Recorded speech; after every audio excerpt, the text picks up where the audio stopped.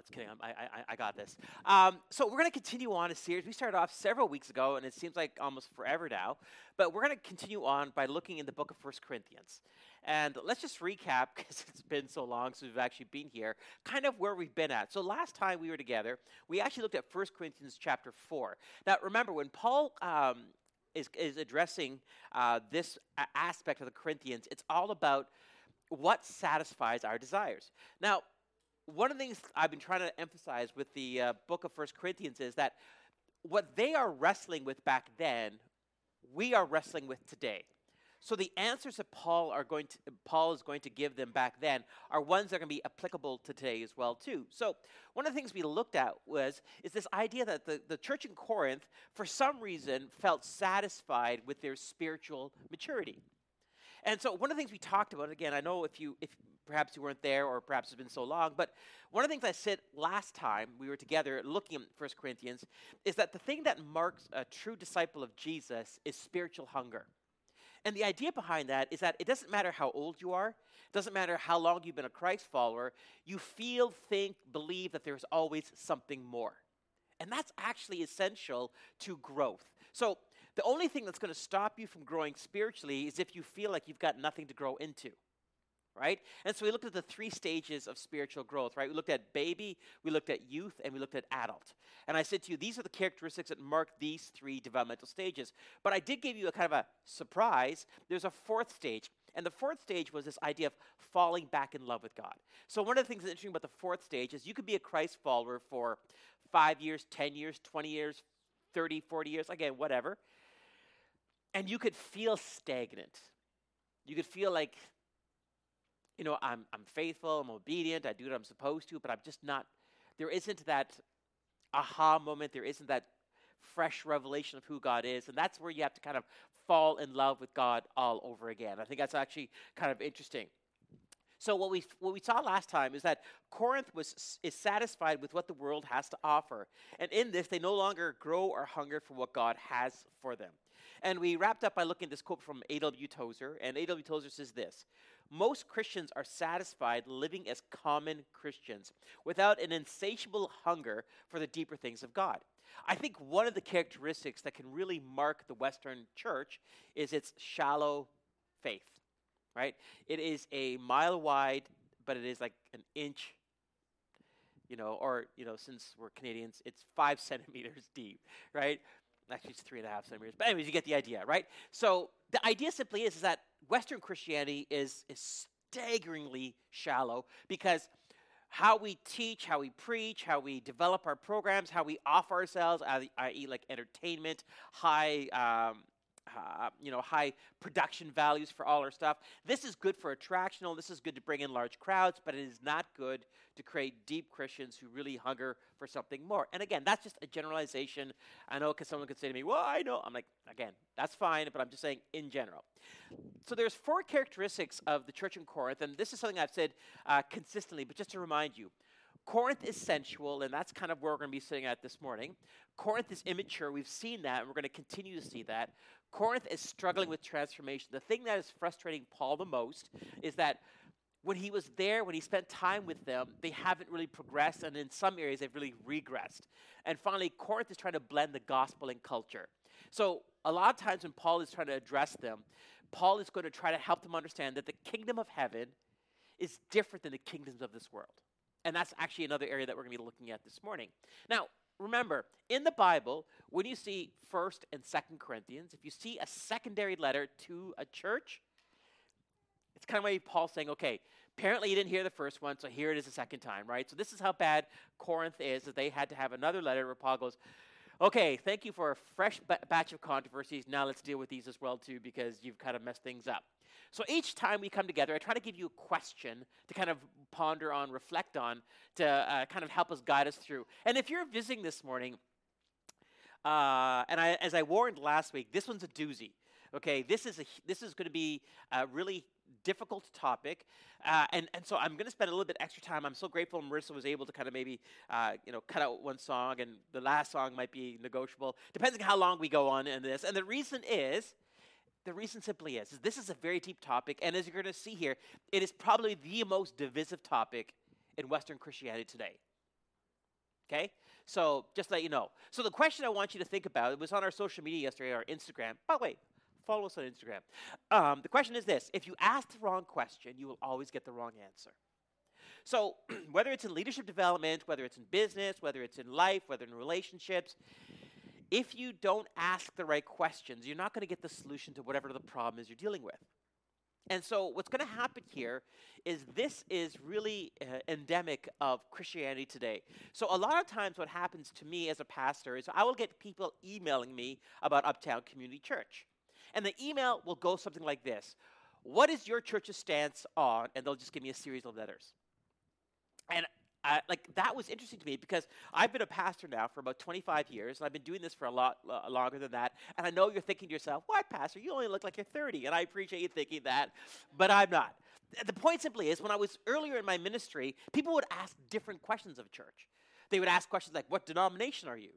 What is your? How do you approach worship? What's your Sunday school look like?" These are all questions people used to ask. Well, I would say in the last 10, 11 years, it's all gone to this one single question now. And the question is just simply, what's your church's stance on blah? And it's like, oh, okay. And I actually made a bit of a mistake with this question because I actually tried to answer the question, but I didn't answer the real question. I'm going to tell you what the real question is at the end. But for now, we're just going to start off with this conversation, ask ourselves this. Now, what you need to understand about what we're about to deal with, and I'm going to actually take almost 2.5 chapters, and I'm going to condense them because this is an important topic, and Paul is going to mention this several times, and as opposed to having to deal with it every time, I'm just going to bring it into just one conversation. Paul is going to give us a biblical perspective on intimacy and relationships, and I want you to understand something. I'm going to deal with this topic, but I'm not going to deal with it, I'm hoping, in a way that you've heard before, but I'm going to try to give you a different perspective on this so that you'll have a different way of examining it. But the second thing you need to understand, this is the part that Christians don't understand about this topic, is Paul is also going to give us boundaries for applying this paradigm as well. This is really important because a lot of people go, "Oh, okay, let's talk about the first one," but they get, no, actually, the second one's really important as well. Before we do that, let's jump into a couple of articles I want to share with you. So when you study this idea of the pleasure principle or pleasure in our culture, what you realize is our culture is very hedonistic. Now, when I say hedonism can be kind of broken down to Epicurus' eat, drink, and be merry, for tomorrow we die. Right? What's interesting is that if you look at social media, if you look at how our culture shifted, and this is not something recent as in i.e. the last couple of years, but it has been building. Like, everybody thinks that they are gourmet something or another, right? Like, they have, very sophisticated palates. Or people think they are very sophisticated in all these different areas, and that's fine, right? That's absolutely fine. But what's interesting is there's a lot more emphasis now placed upon this aspect of us. So I came across this article, which, kind of caught my attention because not one you think of, but it's what I love about this article by Peter Prevost was that it's actually honest. Because there's so many articles I could have shared for you about people really living out their truths, living out their desires, living out whatever they believe the world should look like. That's their responsibility to and again, it came under ideas like self-love and all this. And again, these in themselves are not wrong things, but the way it's being portrayed, especially in several years now, is it's become a higher priority. So this is what Peter says. Hellenistic ethical theory revolves around the notion of the most final good. This concept originates with Aristotle, who argues that if our pursuit of the good is to make sense, there must be a most final good, which he calls the goal or telos of living. Now, let me just unpack this. Now, the reason why this article caught attention for me is because what he does really aptly is he identifies the pursuit of pleasure, which is so evident in Western culture, with this idea that it's based upon Greek philosophy, which is what Roman culture was based upon. This is what the church in Corinth was wrestling with. And I think it's kind of fascinating that he kind of brings, and again, one of the reasons why I like this article is he actually makes a direct connection, and I go, yeah, actually that's really, really good. He says this: Epicurus writes that he doesn't know how to conceive the good apart from the pleasures of taste, sexual pleasures, the pleasures of sound, and the pleasures of beautiful form, or Instagram, right? Or TikTok, or whatever it is, it might be there, right? So what's interesting is what our culture has really, it's doubling down on, is that pleasure is how we define the best or the most or the final good. You've heard the phrase, if it doesn't hurt anybody, as long as consensual, what happens between two individuals, what I do to myself, what I want to ingest, smoke, or whatever, we should legalize. Again, all these arguments. Again, please hear me very clearly. You guys know UCC is not a political church. I will never tell you who to vote for. I will never tell you anything like that. And I certainly won't tell you how to live, regardless of what you believe. That's not my job. My job as a pastor is to help you to understand what the Bible will give to you, and then you have the responsibility of following that accordingly. But what's interesting about what he does is he says something really key. Is that Western culture especially has really doubled, tripled, quadrupled down on this idea that our desires can lead us to the ultimate good. And we go, yeah, that, and for most of you, this shouldn't, I don't think this is shocking or surprising to you. This is not like, oh, what? It's like, no, unless you are like an old order Mennonite or something like that, I don't think this should be kind of shocking to you. Another article I came across, this is from Psychology Today, it talks about why hedonism doesn't lead to happiness. Now, what's interesting, and this is what's fascinating to me about this topic, is on the one hand, culture, media, celebrities, these individuals, these micro-influencers, macro-influencers, all are talking about pleasure and hedonism. But on the other hand, mental health professionals know this is actually a destructive lifestyle. This is what it says. Our time in this life is limited and could end at any moment. That's a feel-good statement, right? So surely we should treat ourselves to as much enjoyment, adventure, and experience as we can. What would be the point of putting ourselves through suffering and hardship? You could compare life to a long vacation. When we go on vacation, we usually try to have as much of a good time as we can. So surely we should do the same with the long vacation of life. You know what's interesting with the pandemic was that if you think about the couple of years now, what was really taken away from us in the pandemic was our distractions and our pleasure. We couldn't go on vacations. We couldn't go to movies. We couldn't go to clubs. We couldn't go to restaurants.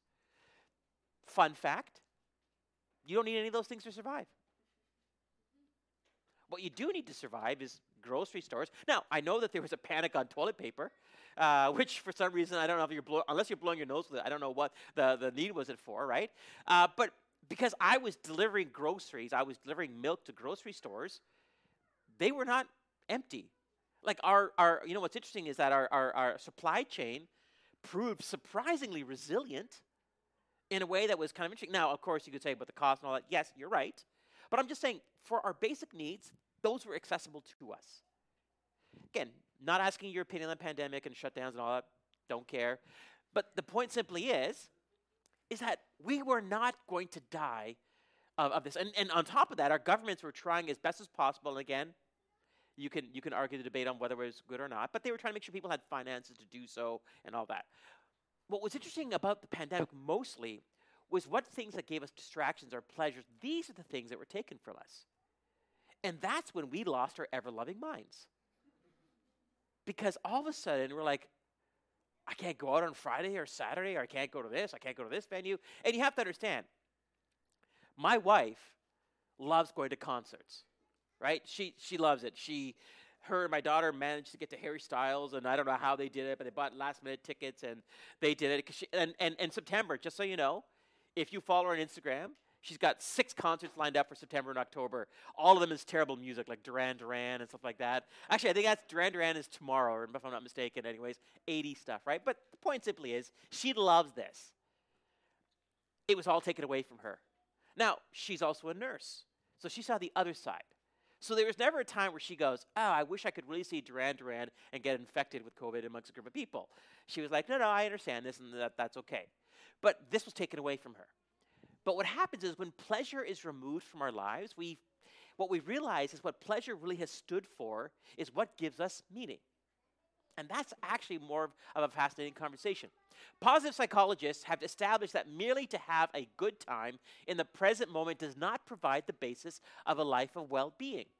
In the long run, trying to find happiness solely through hedonism leads to a sense of meaningless and emptiness. Now, mental health professionals, we have known this for hundreds of years, if not thousands, again, going back to Greek philosophy. The pursuit of pleasure never fills us. It whets our appetite for more. All we want is more, right? All we want more. A number of years ago, I managed a clothing store, and my staff were all very much going out Friday night and coming in Monday morning bleary-eyed, right? And I used to say something to them, and they hated it. I used to say to them, "Oh, did you have a good weekend?" "Oh, yeah, we went out, we partied, we drank." I'm like, "Oh, good. So that means you never have to party again." And they look at me like, "What?" I'm like, "Well, you attained joy and pleasure and happiness. Therefore, you must be fulfilled. You must have been filled of it. Therefore, you don't need to." "No, there's another party next Friday. There's another." Like, yeah, of course. And the phrase for this is called the hedonic treadmill. This idea of you're chasing something but never getting close to it. Pleasure is a distraction from some of the angst that we feel in life. So let's go on. I know you're seeing where I'm going with this, but just we'll get there. In our culture, hedonism, pleasure, desires has become the highest truth value. It is no wonder that our intimacies have become what define us. Let me just pause there. Now, you understand that I'm using the word intimacies for a catch-all for, different things. And the reason I'm trying to do so is I will always respect a person's individual right to be whatever they want. Okay? And we're going to have that in the caveat section. And don't worry, I'll explain what caveat means. But what's interesting is that if you look historically, because you guys know that one of the things I am is an amateur historian. I love history. Right? I love studying history because I love seeing how cultures have operated based upon the background of that culture. And I'm going to give you a little history lesson of the Roman emperors in a moment. But the point is, in the last 20 years, our sexuality, our gender, our intimacies, these are what have become that define us. Previous to that, it was occupation, it was philanthropy, it was other things. So what's interesting is our culture has shifted to these things being the ultimate good or ultimate goal, or the teleos, as the Greek would say, this idea of the ultimate meaning of value of life. And we go to ourselves, how did that happen? Now, caveat. By the way, caveat just simply means clarification. It just means, let me give you some precursors before we jump into the conversation. Let me give you 3 caveats before we jump into this conversation. The first caveat is this. Unity of Scripture means clarity of belief and behavior. Here's what I mean. We talk about this at UCC, and I say this to you, I'll remind you once again. The Bible has some aspects of it that can be a little bit murky, right? We've talked about it, right? Let's talk about end times. Christians love talking about it, but the fun fact about end times is we have very little knowledge of what it looks like, as opposed to what you've been told or taught or books you've gone to or conferences you've gone to. We don't really know what happens in the end times. We don't, right? And even this idea of the fiction of the rapture, did I say that out loud? We have a lot of misunderstanding of Jewish apocalyptic literature that we think we understand in its imagery and its usage. We go, oh, this is what it means. Not so much. So we would say that is a murky part of it. The other part of it would be angels and demons. I've taught on angels and demons before, but one of the things I've said to you is the Bible doesn't give us a lot to kind of go on. Why? It's not important. It gives us glimpses. We have certain passages, we go, oh, okay. But there's no consistency that we can actually make a theology of angelic manifestations because there's just not enough given to us. But those would be the couple of areas that would be, I would say, murky. But the Bible, incredibly, and we're going to see this morning, gives us a great deal of unity in Scripture. So remember I've told you that we break the Bible down into 3 parts, right? So we break the Bible down into 3 parts, which tend to correspond with the Trinity. So I see the Bible as God the Father, God the Son, and God the Spirit. So God the Father is Yahweh of the Old Testament, right? That's why the Jews were monotheists, because the revelation of God at that point in time was just God the Father. And what does the God the Father do? The God the Father gives us boundaries. It says, this is the boundaries I give to humanity, and for the Jewish people specifically. And these are the consequences of when you break those boundaries. So this idea of holiness. We go, okay. But then the God the Son comes along in Jesus the incarnation, and he says, okay, these are the boundaries that my Father gave to you, but what you have lacked in these boundaries is the idea of love and grace. And my job is to teach you what forgiveness looks like, and that not only do that, but be that for you between the Father and me. We go, okay. But see, it doesn't stop there. Then we get to God the Spirit. And that's the book of Acts onwards, the letters, all that falls under the God the Spirit. And what does God the Spirit do? God the Spirit takes the law and takes grace and applies them according to what we need in our lives. So sometimes God the Spirit will come to you and will convict you. And that conviction is the God the Spirit trying to make you aware that there's a misalignment in your life according to the boundaries that God has set up. And so the Spirit will come along and will convict us, and we will go, oh, we'll have an awareness, whether gradual or suddenly, of like, yeah, this is an area of my life I've not released to God. But then the Spirit will then apply God the Son, and that will say, this is the wrong, this is the sin, this is the misalignment, now here's Christ, and this is the cross, and this is how we get back into right relationship with God. We go, oh, okay. So with that, whenever I look for a consistency of message that is unity, I look at the Old Testament, the Gospels, Acts onwards. And if there is a consistency in all three areas, I call that unity. Second thing, we are exiles and ambassadors. Now, this is really important, and you'll see this with Paul laying down these boundaries for the church in Corinth. The reason I use the word exiles and ambassadors, it kind of gives you two things. I could use the word refugee. I could use the word immigrant. I could use all this type of language, which, again, immigrant, that's what I was, right? What's an immigrant? What's a refugee? A refugee is a person who flees a culture to come to another culture. And what happens in this new culture is it takes time to figure out what things mean, whether it's language, whether it's cooking, whether it's food. I remember my mom, when we first moved to Canada, she went to the grocery store asking for ghee.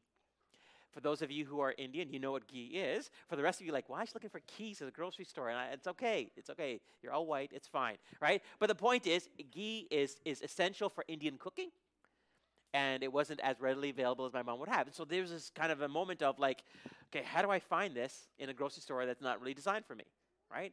Now, today, there are Indian stores in KW that you go to the grocery stores and it's there. Back then, not so much. The point simply is that she was a refugee, she was an exile, she was a immigrant in a different culture.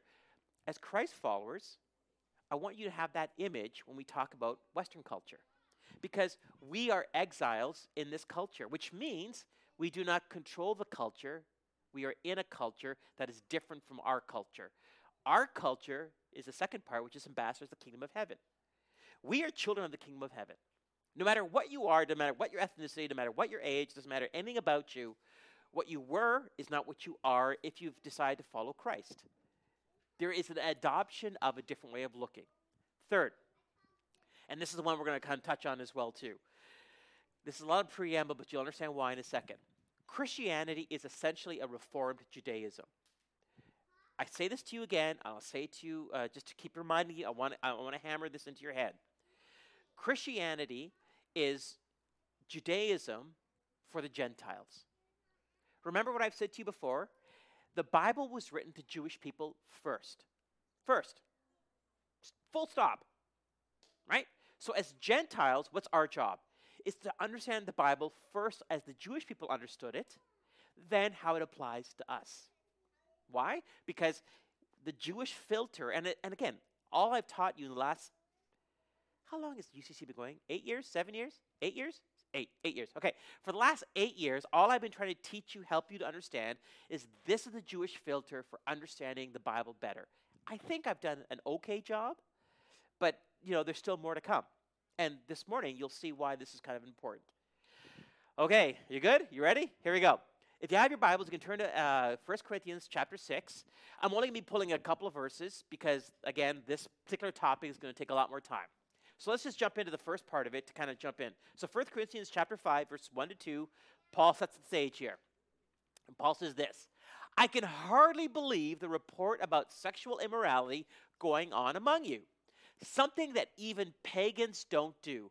I am told that a man in your church is living in sin with his stepmother. You are so proud of yourselves, but you should be in mourning, in sorrow, and shame, and you should remove this man from your fellowship. Right at the top, Paul is going to shift gears, right? So remember, in chapter 4, Paul says, what satisfies your desires? Well, in chapter 5, he's going to really be a little bit more specific about this. Now, I'm going to jump down a couple of verses here because Paul's going to continue on. Verse 6, 7, part A. Your boasting about this is terrible. Don't you realize that this sin is like a little yeast that spreads through the whole batch of dough? Get rid of the old yeast by removing this wicked person from among you. Let me just pause there. Now, the reason I want to show you this verse is because what it shows for us is the church of Corinth is so used to this that there's boasting about it. They're bragging about it. Whenever you brag about something, it means that you don't really understand the way it sounds to other people. Now, there's a phrase that people use today, this idea of privilege, right? I think this is a really fascinating conversation. I think it might be over-applied and it might be under-applied, and that's a whole different conversation. But what they're trying to say is when you say something, when you do something, you may not realize how it's coming across to somebody else. And I go, oh, okay, I guess that makes sense, right? So, it's funny. On social media, oftentimes people say, oh, I wish I could just travel for the rest of my life. Who wouldn't, right? I would love to go to a hotel, make a mess, order food, then leave and not have to clean up, right? Like, that'd be fantastic, right? But, of course, what is that really all about? And again, it's not about people boasting about it. People are like, oh, I just wish I could, or I would just, I want to be a travel influencer or whatever the phrasing might be, right? Now, the other part that I want to kind of point out to you is that Paul uses the phrase yeast. Now, this is not the first time this idea is used in the Bible. Jesus uses it quite a bit. Now, what is the idea of yeast, right? For those of you who are bakers, you know. Yeast is what's going to infect the bread to help it to rise, right? It's going to infiltrate the entire bread. So Paul is pointing something out here, that this particular sin is one that spreads, that one that affects everything. And you go, oh, okay. Let's go to chapter 6, because Paul's going to deal with this in chapter 6 as well, too. Chapter 6, verses 12 to 13. Look what he says. You say, I'm allowed to do anything, but not everything is good for you. And even though I'm allowed to do anything, I must not become a slave to anything. You say, food was made for the stomach and the stomach for food. This is true, though someday God will do away with both of them. But you can't say that our bodies were made for sexual immorality. They were made for the Lord, and the Lord cares about our bodies. So, again, what I'm trying to emphasize to you is Paul is going to try to help the church of Corinth readjust their understanding. Now, what I'm going to do for you first is I want to lay down to you a historical background to what's going on here. And the reason I want to lay down historical background is you need to understand what Paul is trying to deal with in the church. So the first thing you need to understand were the Roman emperors, okay? Roman emperors back then would be what our celebrity culture would be today. These are individuals that the culture would look to and say, I want to emulate, replicate this individual, okay? So first, the Roman emperor that you need to know about is a guy named Caligula. You're welcome that he has the shortest of all of them, because the stuff that he's done, I can't even put here, okay? Because I realize that there might have been kids here, so I'm not going to bother, but let me just give you a couple of things. Caligula, and again, 37 to 41, now this is important, the dating. The dates are important here because this is the dates that Paul begins his missionary journeys in around Asia Minor. Had incestuous relations with his 3 sisters and converted the palace into a brothel, forcing senators' wives to serve as consorts. Again, I just gave you a couple of lines there and your stomach's already turning. You should see what this guy's done, okay? Like the stuff that he has done is almost unimaginable. But this was normal to the Romans, okay? Next individual, the emperor right before the one that's in rule before we get to a guy named Nero, is a guy by the name of Claudius. Fun fact about Claudius had a lot of horrible things, but guess what? His wife beats him to the punch. We would probably know about Claudius' sex life, and it didn't completely pale into insignificance when compared to that of his wife, Messalina. What the empress allegedly managed to get away with is astounding. Pliny the Elder records that she held a competition in the imperial palace with one of Rome's most notorious prostitutes to see how many men they could sleep with. Not so fun fact, she won, okay, in this contest. And again, I'm only giving you brief. I don't even want to tell you the other stuff that they did. Point simply is, okay, this is what was normal in Roman culture. Last one. And the reason this is the last one is because this is the guy that's in power while Paul is writing to the church in Corinth. It's a guy by the name of Nero. And I took a quote from a biography on Nero just to kind of condense it down. Nero murdered his mother. Nero fiddled with Rome while Rome burned. Nero, now when people say fiddle, people are like, he's playing. No, he didn't fiddle. He just didn't do anything. That's what he means by fiddle, okay? Nero also slept with his mother. That's a collective ew. Nero married and executed one stepsister, executed his other stepsister, raped and murdered his stepbrother. In fact, he executed and murdered most of his closest relatives. He kicked his pregnant wife to death. He castrated and then married a freedman. He married another freedman, this time himself playing the bride. He raped a Vestal virgin. He melted down the household gods of Rome for their cash value. This is the guy that's in power when Paul is writing to the church in Corinth. Okay? This is important. Why? Because believe it or not, as atrocious as this seems, this is normative behavior in the Roman Empire. I've showed you the last 3 Roman emperors that were in power. I showed you their behaviors. I'm trying to keep it PG, people, right? But I've given you a hint of how bad it is. Okay? Right. Let me show you something else here as well, too. This goes back to week 1. Remember I said, too, that one of the things that marked Corinth from everywhere else is that Corinth was the Las Vegas of the ancient world. Remember the phrase that was used to go into Corinth? Sailors would say this because Corinth was a large coastal city that had a lot of sailors coming through. Sailors would say to each other in Latin, when you go to Corinth, bring lots of money. What happens in Corinth stays in Corinth. Get the idea? And so what we saw in the very week number 1 was that Corinth had the largest temple to the goddess Aphrodite. Now, why this is important is because prostitution was part and parcel to the Corinthian lifestyle. Okay? So this is all well and good. And again, you guys know I love history, but it gets even worse than this, okay? Let me show you something else. The guy by the name of Peter Brown wrote this incredible book called Body and Society, Men, Women, and Sexual Renunciation in Early Christianity.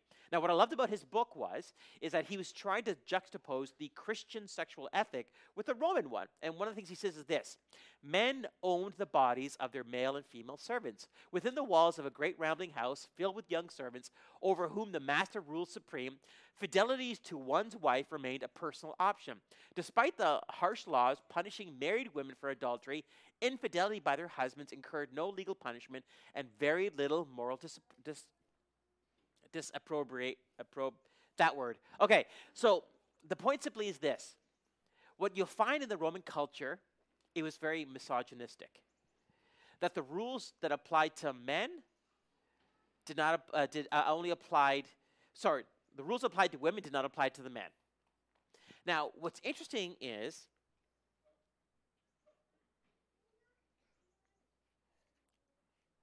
so whenever the filters kick in, you know whatever's going to come out after that must have been really bad, so I'm trying to find a nice way of saying this.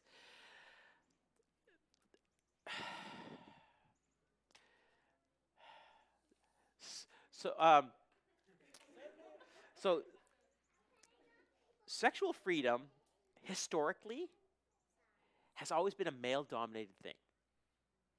And why that is because sex for men is very different than sex for women. And not even just from a biological implication. What we see in Roman culture is that the power and the freedom that men had did not give itself over to women. Although women had a lot of power and freedom as well, too. I don't want to make you sound as if they're not that, and they did participate in other things. But again, predominantly, Roman culture was misogynistic. And in misogynistic cultures, what happens is women are seen as property, and we'll get a little bit more to that later. Another one. Additionally, according to John Chrysostom, a renowned Christian leader from the 4th and early 5th centuries, Roman laws allowed dealers to enslave children and to train them into sexual specialties for sale as prostitutes. Again, I apologize for telling you that, but what you need to understand, in Corinth, in Roman culture, there was no age of consent. There was no, hey, this is a child. That doesn't exist. And again, I apologize for the grossness of that statement, but what I need you to understand is this is what Gentile Christians were living amongst. Okay? I'm trying to give you a historical background to understand how absolutely jarring Christianity is going to be to this culture. Okay? So what we see here is that these freedoms that the culture would love to tell us, as far as free yourself and live out your truth and all these things, there is a dark side to this, and the dark side to this is that men have experienced it different than women do. Again, not that women can't, it's just a different context altogether. Now, The biblical perspective. That's just background. The word that Paul is going to use for sexual immorality is a Greek word called porneo. Now, I'm going to have to unpack to you what this means, because if you were to do any kind of a research on this word, depending on the resource that you will look at, there are a lot of redacted. Now, redaction means looking into the past and changing what it means. So I'm going to try to give you a historical background of this word, because this is a word that is used 25 times in the New Testament. Fun fact, I always see this on social media. There are people saying, Jesus never talked about, insert whatever sexual thing you want to talk about. Just so you know, whenever you see that, just two things you need to understand. A, that's a lie. B, the person doesn't know anything about the Bible. Another fun fact, I see this a lot by Christians, which again shouldn't be surprising to me, and even pastors. Again, shouldn't surprise me, it does. So this word, again, I've broken it down, its usage, so you can see and understand what it means. I'm going to unpack to you what it means. And we're going to look at it from different perspectives. But let me just show you the usages. So it's used 5 times in 1 Corinthians. It's used another time in 2 Corinthians. So 2 more times in 2 Corinthians. So 7 times in both letters. Now, you will see here a cluster of what Paul is talking about, and you see a theme emerging. We go, okay. But what's interesting is a lot of so what I do when I try to teach on this topic is I try to read a lot from people who I don't disagree with, or I don't agree with.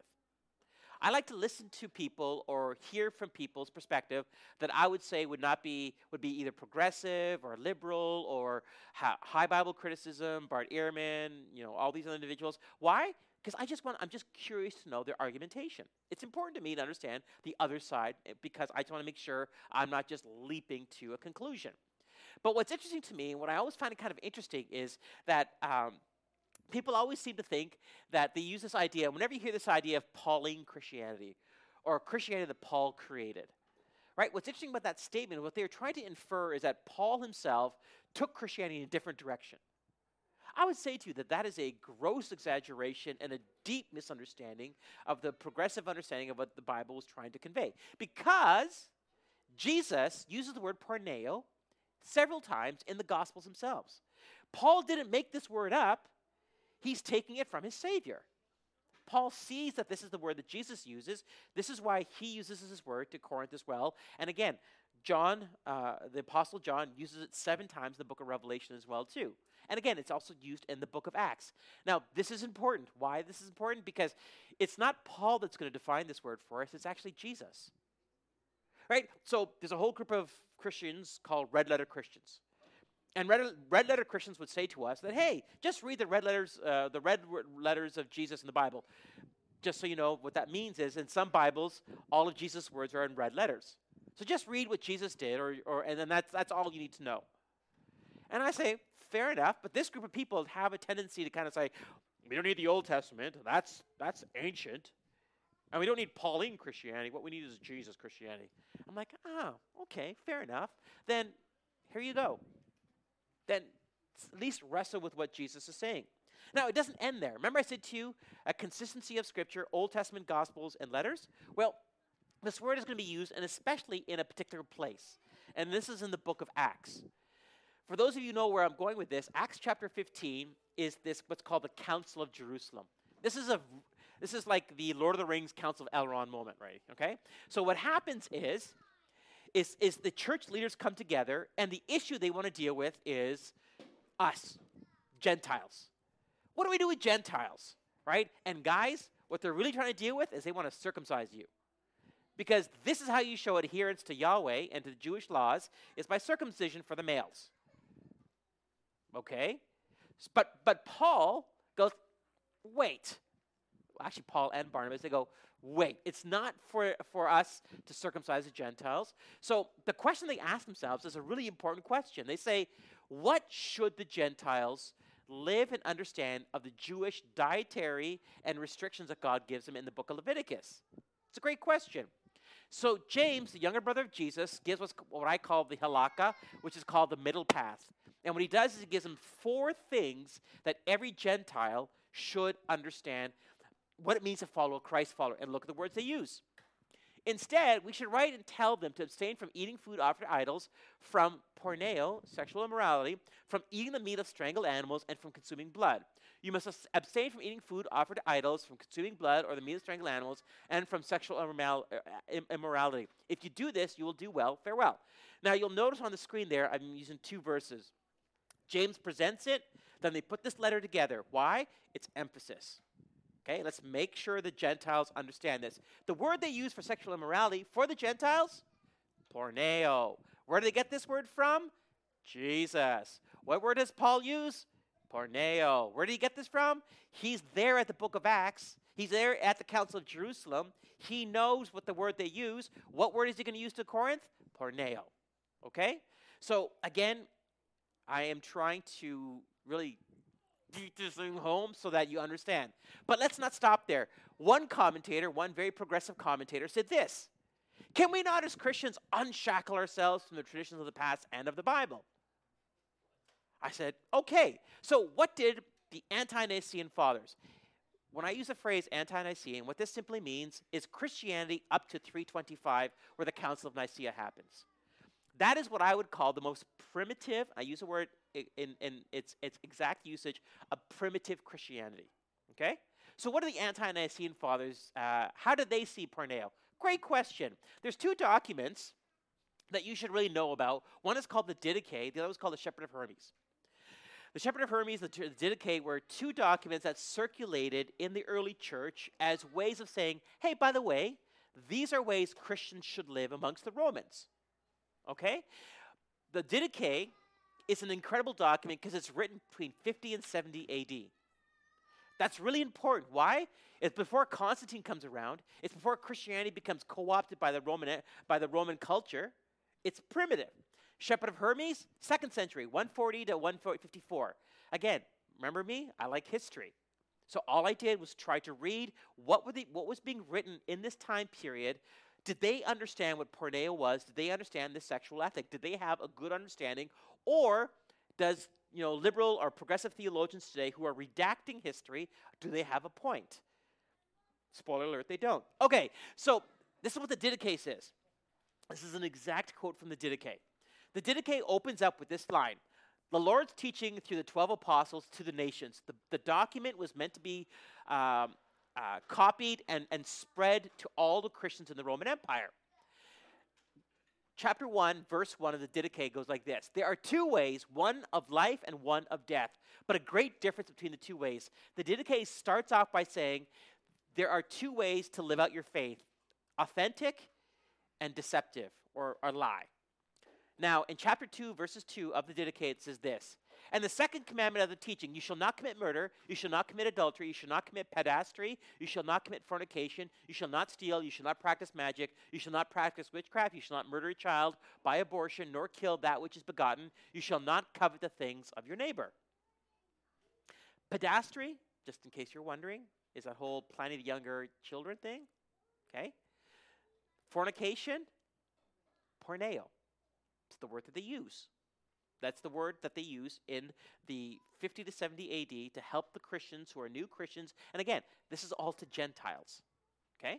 So they go, okay, fair enough. Let's take a look at the Shepherd of Hermes document now. Commandment 8, verses 1 and 3. Sir, I respond, what are the kinds of evils over which it is necessary for us to exercise self-control? Listen, he said, adultery and fornication, lawless drunkenness, wicked luxury, many kinds of food, and extravagance of wealth. So, fornication, porneo. Fun little thing there as well, too. Wicked luxury, extravagance of wealth. I just feel like we need to send this to some American pastors, just to say, hey, you know what? Just in case you missed this one. Okay, fair enough. Okay. Now, what does the word porneo mean?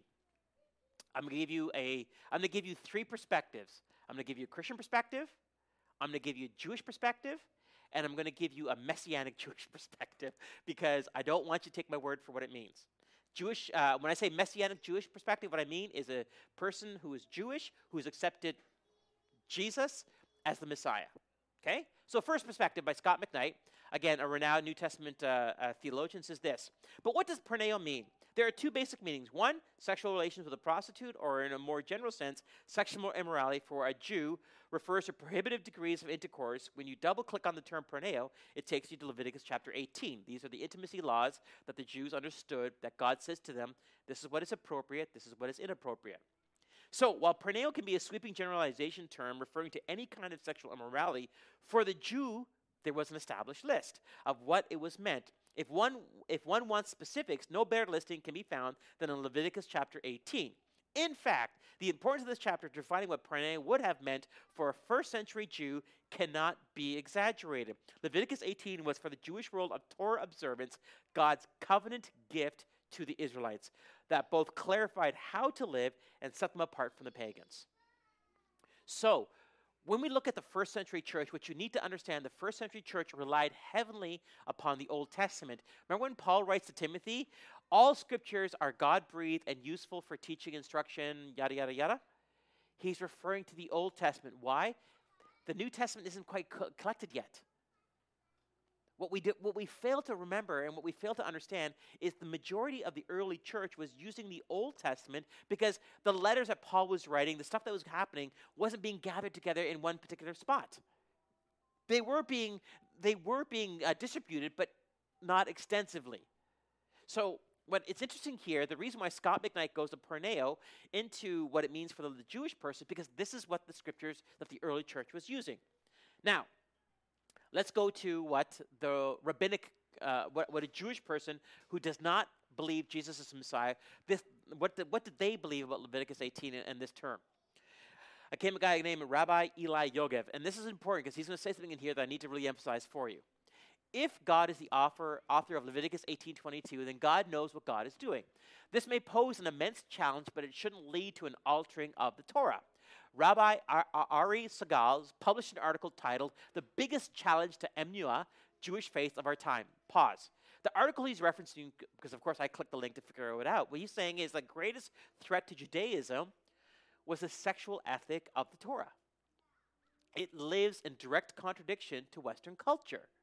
And because of that, many younger Jewish followers are leaving because of Torah observance. Now, this is the part that I want to emphasize to you. Many Orthodox Jews do not believe in reinterpreting the Torah to adapt to this reality and are unaccepting of those who do, either explicitly or implicitly. Here's the thing. You can find rabbis who are progressive who have no problem reinterpreting the Old Testament to fit their particular needs. The word that I want to emphasize to you, and if this was Sesame Street, this would be the word of the day: orthodox. Orthodox has a really simple meaning. The Bible says what it says. You can't change it. That's as simple as I can get to orthodox. Okay? So the word evangelical has a lot of really bad connotations, but evangelical simply meant at the very beginning of its starting of the movement is a literal reading of the Bible. Okay? So this is really important. Now, how does a Jewish Christian understand this? Remember I told you I'm going to give you three perspectives? Well, I'm glad you asked. I'd like to introduce you to Rabbi Dr. Vered Hillel. By the way, she's a woman. I wasn't quite sure what Vered was, but I clicked on her link and I read her bio. She's a woman. I thought, cool. Here we go. The search for a universal statement on divorce from the entire scripture created the need to determine the exact meaning of the word porneo as used in the Matthean exemptive clause. Remember, Jesus uses porneo as a reason why divorce can take place. Many interpretations have been proposed. These include polygamy, incest, adultery, sex before marriage, and prostitution. Each of these is correct because the basic meaning of porneo is to engage in any type of sexual immorality.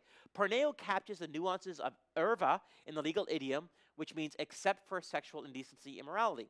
The word introduces a sense of universality in that it encompasses all types of sexual immorality, not one specific form. Thus, in answering the Pharisees' specific question about the grounds for divorce based on Deuteronomy 24, 1-4, in its first century context, Yeshua repudiates any grounds, any matter clause for divorce except for any type of sexual immorality. Why this is important, because if you look on this, on many commentators, and again, I'll just tell you this right now. If you click on porneo and look for interpretation, the first 3 pages that Google's going to give to you are all progressive. I don't know if that's a fun fact or not, but it's true. I had to click through, I clicked through every link, but I had to click through all the pages because I realized, and again, I don't really care what the person says. I want to know who they are. So we know how in the bios, you click the bio. I click the bios. I just want to know their biasy. I just want to know what they believe, right? Every one of them that reinterpreted this had a particular reason for it. Let me just put it to you that way, okay? But what I love about this article by Dr. Rabbi Vered Hillel is that what she does so importantly, she says, porneo, because one of the things that will be spoken of when they were to use porneo is it's only about prostitution. What Jesus is talking about prostitution. And that's a yes and. It's not just simply that, because again, in the first century, they understood the word to mean a lot more. So, what's a biblical perspective? As the early church was surrounded by a sexual diverse culture, they adopted a Jewish model of relationship and intimacy. This cannot be overstated enough because in many ways, this was as countercultural as anything Christians could do. One of the most countercultural things that Christians did in the early church was, one, they stopped looking at rich people and poor people, male and female, and we'll get more to that later on. But the second thing that they did is they provided dignity, wait for it, to women and children. Wait, what? Why do women and children need dignity? Because in the Roman Empire, they didn't have it. And so what Christianity did, and their sexual ethic is to say, women aren't property, and children deserve to be protected. See, it's funny to me when I hear people talking about the sexual revolution. Actually, fun fact, there's a woman named Louise Perry, just came out with a book. I haven't got it yet. But the book's title is called The Case Against the Sexual Revolution. Of course, that catches my attention, so I listen to a podcast of her. And they just go through and they talk about her chapter titles. They even talk about the book. It's fascinating. There is a pushback in our culture to talk about how we talk about the sexual revolution, but we don't realize it's just male-dominated. All these freedoms, like the sexual revolution is a guy's paradise. I know that just seems like a horrible thing to say, but that's exactly what she says in her book. By the way, she's not a Christian. She's, a matter of fact, I think what she declares at one point in time that she's an atheist. She's coming at this from, and her experience for this, she worked at a rape crisis center for like decades and accumulated all her stories and all the women who were coming in about this and saying this is what she was coming up to. She says all the protections that history and culture has placed for women have been stripped away for freedom and expression. And what this does, though, is that it leaves women vulnerable and again, children as well, too. Just so you know, in the next couple of years, you're going to start seeing some more conversations about pedastry, if I can use that Old Testament word, but you'll see it. I just saw recently a psychologist use the phrase adolescent attraction. I think I may have threw up in my mouth a little bit, but this is something that's going to start now coming more into it because why? If you've accepted all of this, then you'll be dumb enough to accept this. So what did Christianity do? And I'm going to show you this great article by Kyle Harper in a second here where he talks about this. Porneo and its derivatives was widely established in the early church and understood by the Gentile church. But it should be noted that Christianity thrived in a Roman context. One of the things I hear in commentators about this is that we're too repressive Christians. We really are. But if we were just open to everybody, our churches would grow. I have a mentor of mine who's in a mainline church. And he tells me that every church that adopts a position that again, this is me trying to be sensitive here. I don't do it well. But adopts a position that is non-orthodox, within 10 years, that church dies. I said, wait, what? He goes, people think the reason why mainline churches are dying is because their population is getting elderly. He says, that is true. But if you look at when the church begins to leave orthodox biblical interpretation, that's when they start dying. And again, it just makes sense. Why? Holy Spirit's not going to bless anything else like that. It's just not. So what you have to understand is Christianity thrived in this context. Why? Because the offer of the gospel as being a safe haven for the vulnerable was absolutely just staggeringly appealing to this culture. And guess who were the early adopters to Christianity? Slaves and women. That, like, literally, the people who saw the gospel as being freedom, as protection, all that, slaves and women. Who do we, as Western churches, try to appeal to? Middle class. Not the vulnerable, not those who are on the margins, middle class. Middle and upper class if we can. Why? Because they're good tithers, apparently. It's really money-based. I know that's a horrible thing to say, but tweet that. Right? So this is what we've shifted from this. But back in the ancient days, this wasn't it. Now, a guy named Kyle Harper wrote a book. By the way, a fantastic book. By the way, this guy's a great writer too, just so you know. The book's called The First Sexual Revolution. And of course, he's talking about the early church. And this is what Kyle Harper has to say.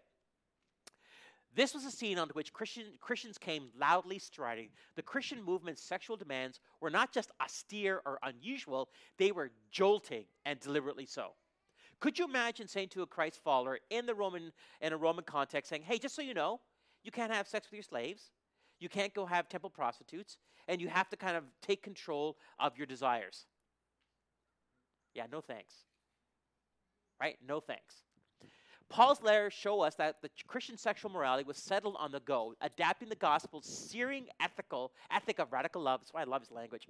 Searing ethic of radical love and interior purity to the realities of life in the towns of the empire. Paul's letter to the fledgling Christian community in Corinth provides the clearest example. It is the most direct entree we have to the confrontation between the nascent Christian church and the habits and half-articulate expectations that governed sexual life in Greek or Roman cities. Again, I love this guy's language. I love his book. But what I love about it is this word here, jolting. Christianity comes to the Gentile church, to the Roman people who are used to a certain lifestyle. And he says to them, Paul, John, Peter, Jesus, this can't happen anymore. And if you want to follow Jesus, you got to control your loins. I don't know if there's a hashtag for that. But that's what he says. Now, Kyle goes on, because I got to give you more, because this guy's so great. 1 Corinthians shows that Paul's message was heard in the most contradictory ways, even by sympathetic ears. Some of the new adherents to the faith had drawn startlingly libertine conclusions from Paul's language of Christian freedom. This is what's interesting. So Paul was with the church in Corinth for 3 years. He taught them this stuff. But the message they heard is that we're free. Freedom in Jesus. Free. Free to be me. Right? So it stood to reason that just as the Gentile Christians were freed from the magnificently intricate regulations of the Jewish dietary code, so too they might expect a certain laxness in erotic matters. It makes sense, right? If I don't have to, if I'm allowed to eat bacon now and I can have crab and lobster, maybe I can, other stuff. I'm just gonna leave, other stuff, right? That's my best John Mulaney impression. Okay. Paul's use of porneo fuses two very different frames of reference, one biblical and the other drawn from the experience of life in the Greco-Roman towns where the apostles preached. Paul's ban on porneo restricted one of the slave owner's most ordinary prerogatives, sexual access to his slaves. We can trace a dawning awareness in the early church, unlike anything in pagan antiquity, of the sexual integrity of all persons. By the 5th century, Christian emperors were actually taking proactive, if still by our standards, limited measures to protect the bodily integrity of a vulnerable woman. What did Christians do in the beginning? They saw that this particular group, children and women, and just so you know, remember the Canaanites? Remember the people that Christians go, why do the Israelites have to drive them out? Canaanite religion was based upon two ideas. One, that women and children could be sacrificed or used. And guess what? Yahweh comes along and says, everything's created in my image and this is not okay. It's not okay. Tear down the temples, drive them out, destroy every aspect of this religion. Why? Because under the covenantal law, women, children, and men are all stand equal before God and are not meant to be abused. All have the image of God stamped upon them. See, again, this is the funny thing. Whenever I hear about people today trying to argue about an ethic that protects this group, they have no basis for it except for a Judeo-Christian one. Because if all desires are equal and you live your truth, then how do you not then minimize a person to what they can offer to you? Okay, almost done. Almost. For those of you who were at Cam and Sarah's wedding, Cam and Sarah asked me a question. They wanted me to preach about what's the difference between a Christian marriage and a non-Christian marriage.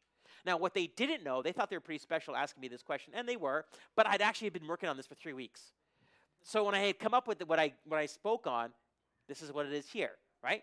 So the first thing about what's interesting about Roman marriages and what Western marriage is Roman and Western marriages are contractual. Contracts are often made for a limited period of time. Contracts often deal with specific actions. Contracts are based on an if-then mentality. Contracts are motivated by the desire to keep or get something. So contracts in marriage today are all about when this thing ends, how do I keep my stuff? Okay? This is what marriage looks like in a Western context. All the laws, right? And even if you look at the language of laws, depending even onto children, it's still contractual. It cares nothing for the well-being of children. That's why it's as easy as it is to get divorced. Why? It's a contractual arrangement, right? So what's the difference between a contract and a covenant? Great question. Let me give you some examples. Covenants are initiated for the benefit of the other person. So one of the things I said at Cam and Sarah's wedding was, in a covenant, the vows portion of a wedding is not this. If my spouse does this, then I'll do this. Right? No, vows are meant to be unconditional. Basically, I will behave this way regardless of the circumstances our marriage finds itself. In covenant relations, people make unconditional promises. Covenant relationships are based on steadfast love. Covenant relationships view commitments as permanent. Covenant relationships require confrontation and forgiveness. So think of this for a moment. The word covenant is a Jewish word. But this Jewish word comes into the Gentile church, and guess what? They like it more than contracts. They say this works better in keeping two people together when really all culture wants to do is rip them apart. One of the things that Cam and Sarah and I, and for those else here that I've married, one of the things I say to the couples is this, is that in everything we do in premarital counseling is to prepare you for the future, but I can't prepare you for what I don't know what's going to happen. I just can't, right? We do budgets. We talk about what does love look like. We talk about origin of family therapy. We do all that kind of good stuff.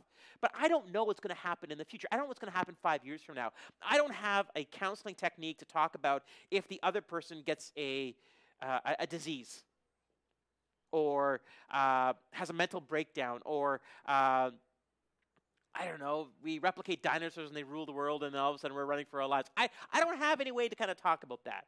Right? But what I do have is to talk about the principles of Scripture. The last piece of homework that the couples who I marry have to do, they have to create a spiritual resume for their spouse. And what that means simply is they have to go through the Bible and say, this is the character I want for the other person. It has to be based upon the Scripture. And the reason I ask them to do this is because whatever expectations they have of the other should be based upon the Bible. This is why, as a pastor, I no longer do weddings that are people outside of my church. I get lots of requests to do so, and the reason I don't, because if you don't attend church, then who cares if a pastor does it? Go to Justice of the Peace. Go get that piece of paper. Because, honestly, I approach marriage as a covenant, not a contract. And if you don't have faith as your background, contract's good enough. All right. I know, right? But you see why? Okay, right? Okay, good. All right. A really important quote here because this is really key. When we talk about sexual porneo, we always have this tendency to talk to couples. And if you're a single person, you're like, I don't have to deal with that. Stanley Everhouse says it this way, and I like what he says here. The church is composed of the single and the married. Both are called to a life of faithfulness, are called to be friends, defying the loneliness that threatens anyone not married. See, one of the mistakes the church has done is they've applied their porneo to relationships. And I understand for that, but guess what? We turn a blind eye to single heterosexuals that are living in a way that would be contrary to Scripture. And so what I like about this quote, and the reason why I want to use this towards the end here, is that porneo isn't just for married or for people in relationships. It's also for single people as well.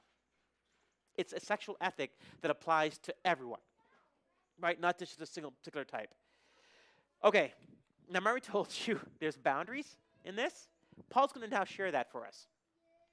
There is boundaries in this, and this comes from chapter 5, verse 9 to 10, and 12 to 13. Look what it says. When I wrote to you before, I told you not to associate with people who indulge in porneo. But I wasn't talking about unbelievers who indulge in sexual sin or greedy or cheat people or worship idols. You would have to leave this world to avoid people like that. Look at verses 12 to 13. It isn't my responsibility to judge outsiders, but it certainly is your responsibility to judge those inside the church who are sinning. God will judge those on the outside. So what is Paul saying here? What are the boundaries that he wants us to apply to? And again, this is where Christians have made a mistake, okay? If we have a biblical worldview, we understand two things. One, the culture is different from the kingdom. Okay? So what has happened is Christians have tried to tell culture how they should behave. Right? So Christians said to the culture, hey, culture, you shouldn't behave this way. And culture's like, why? Because God says so. Well, I don't believe in God. Still, do you see what I'm saying here? Paul gives us very specific things here. Now, I want to be clear about something, okay? As the kingdom can't tell culture what to believe, likewise, culture can't tell the kingdom what to believe. Because this is the part we find ourselves in now. Christianity is being moved to the fringes, and culture is telling the church, this is how you should behave. Any dialogue between these two very separate spheres of a worldview from the kingdom should simply be invitation. And what I mean by invitation is,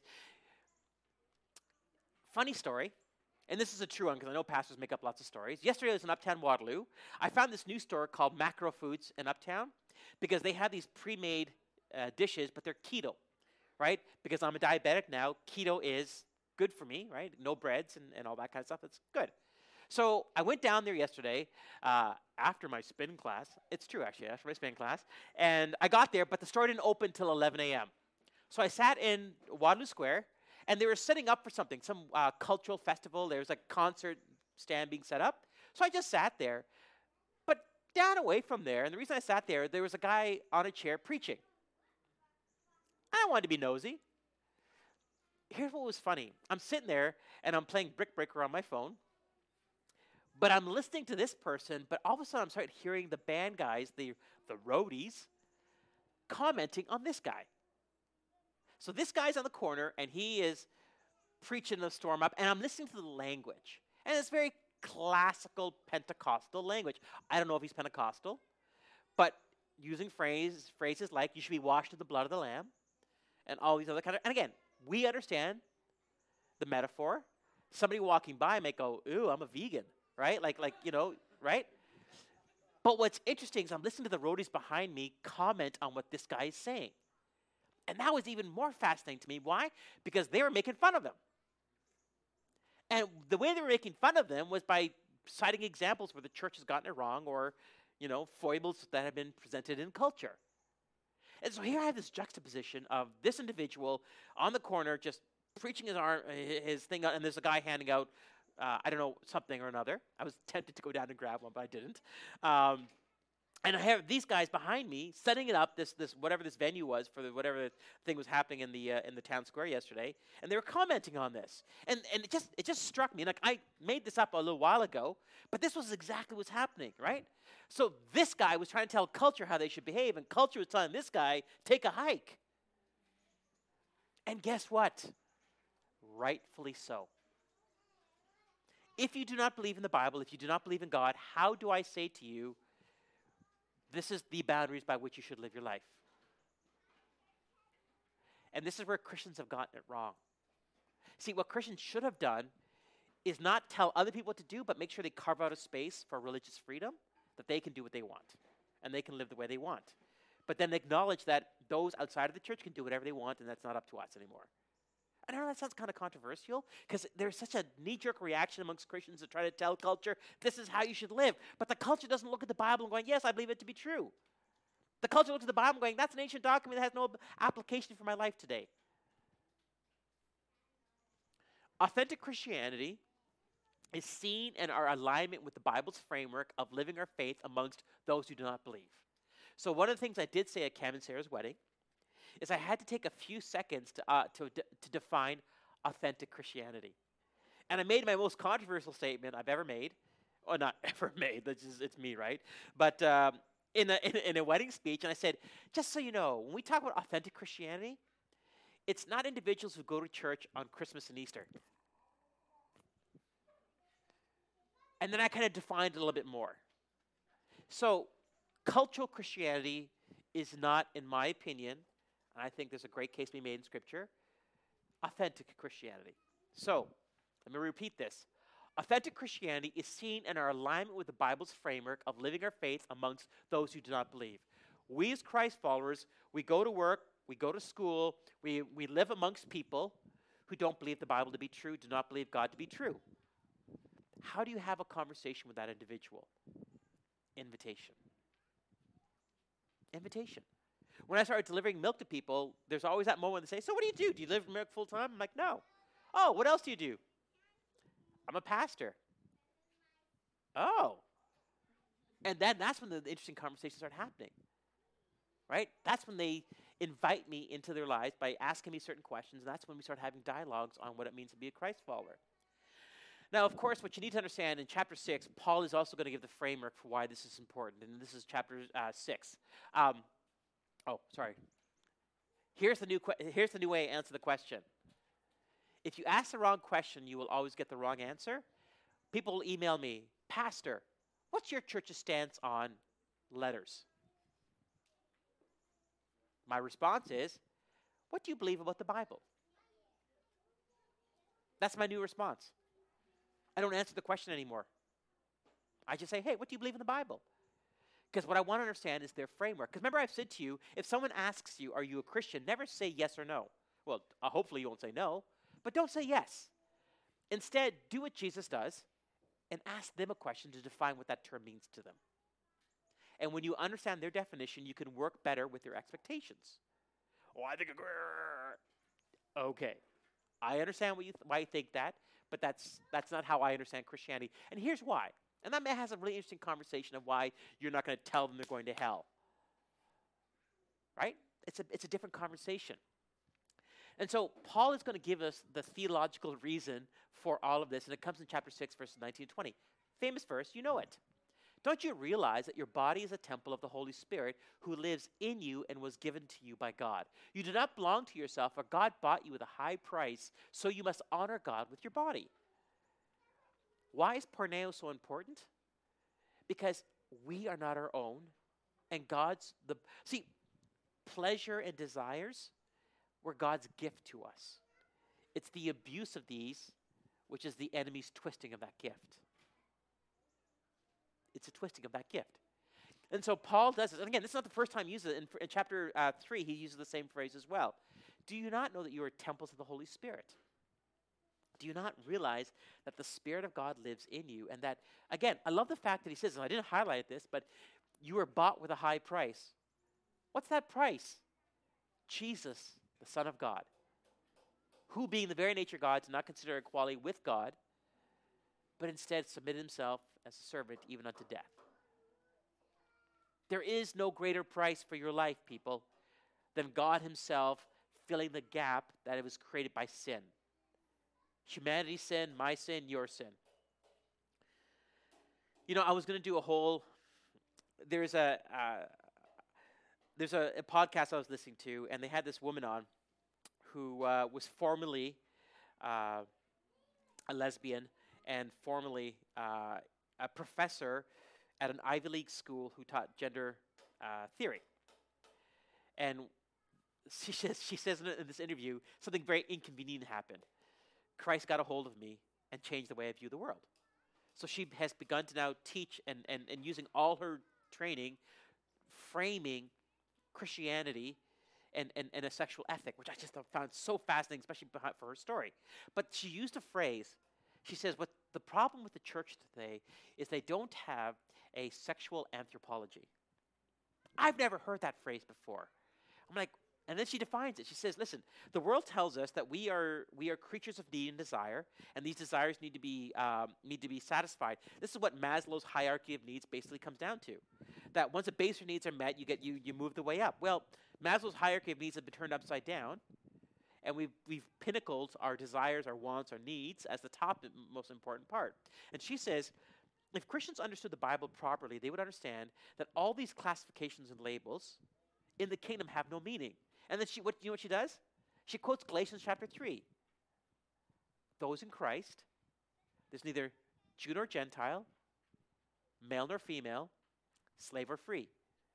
And if Paul was writing that today, could you imagine the more classifications he would put on that? I think it would look like a dictionary at this point in time of the classifications. What Paul would say and what the church has forgotten and what this woman was saying, which is so fascinating as far in regards to her understanding of how the Bible views it, is all the world wants to do is tell you that you are a label. You're a label. Is your label your gender? Is your label your sexual appetite? Is your label your demographic, your stage of life? See, your answer could be, well, yeah. Well, that's not what the Bible says. The Bible gives us an identity, and that identity is rooted in Jesus. So therefore, what she says, and what's interesting, what Paul says, is forget all that stuff. You want to have a proper understanding of how God sees you? He takes away all these things, and he calls us son or daughter. That's our identity. And that identity cannot be superseded by anything else. And if Christians look at another identity that is superior to that one, that is a misalignment of authentic Christianity. Let's pray. Mercy and her team are going to come up and we're going to lead. Yeah, we're going to lead one more song. I think it's appropriate. Heads are bowed, eyes are closed. We do this every week. For those of you visiting, relax. I'm not going to make you do anything. I do want you to reflect. I realize this has been a lot of information, and my slides will be available to anybody as of tomorrow when I post them. I did this, and I approached this topic in this way so that you as a Christ follower can make a decision. You can believe whatever you want. I know that. But what I always try to do is show you how the Bible portrays something and give you the opportunity to align yourselves with that. At Uptown Community Church, at UCC, I will, as your pastor, as your teaching pastor, for as long as God would allow me, I will always try as best as I'm able to, and if I have ever made a mistake on how I've interpreted Scripture, I absolutely encourage you to rebuke me or to show any mistakes. I'm open for that because what? The integrity of the Bible is more important to me than my own ego. But I just want you to understand something. We as Christ followers, we are living in the revised Roman Empire. We are living in a world where they may not be participating in the atrocities of how the Romans did, but we are in equally tumultuous times in that regards. And many of us have adopted language or perceptions or worldviews that, again, as I can encourage you as much as possible, just are not biblical. I have machine gunned you with so much information this morning because I didn't want you to hear the same way of approaching this topic. Instead, I've tried to help you understand the biblical perspective and the boundaries that Paul gives to us to make sure we understand how to apply this. Christ came to redeem us and redeem every aspect of us. And my hope and my prayer for each of you is that if there is a misalignment, that you would realign yourselves with what God would have for us. Dear Lord Jesus, I thank you. I thank you for your word. I thank you for the Bible. I thank you that it's not written in ignorance. It's not written from far off, but instead, Lord, you know the human condition. You know what we're dealing with now, and you know what we'll be dealing with in 50 years from now, which I don't even want to think of. But Lord, the Bible is as relevant today as it was thousands of years ago. And I just pray we, your disciples, would commit ourselves to an authentic, truthful understanding of what God intends for each of us. Lord, I know that we fall and we fail, and I thank you for 1 John 1:9, that if we confess our sins, you are faithful and just to forgive us and purify us from all unrighteousness. I don't want to lay this ethic out there to anybody without realizing that in our failures, and there's so many of them, God still redeems us by the cross when we ask for it. Holy Spirit, fill our hearts and fill our minds so that we may model the values of the kingdom to a world that desperately needs to hear it. I ask all these things in Jesus' name. Amen.